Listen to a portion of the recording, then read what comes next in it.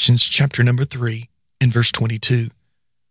But the scripture hath concluded all under sin, that the promise by faith of Jesus Christ might be given to them that believe.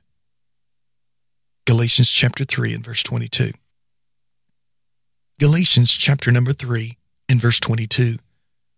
But the scripture hath concluded all under sin, that the promise by faith of Jesus Christ might be given to them that believe.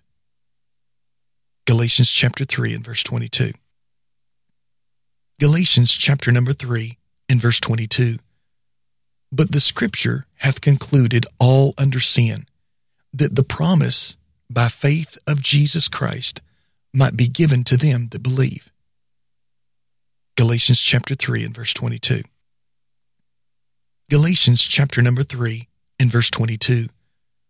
But the scripture hath concluded all under sin, that the promise by faith of Jesus Christ might be given to them that believe.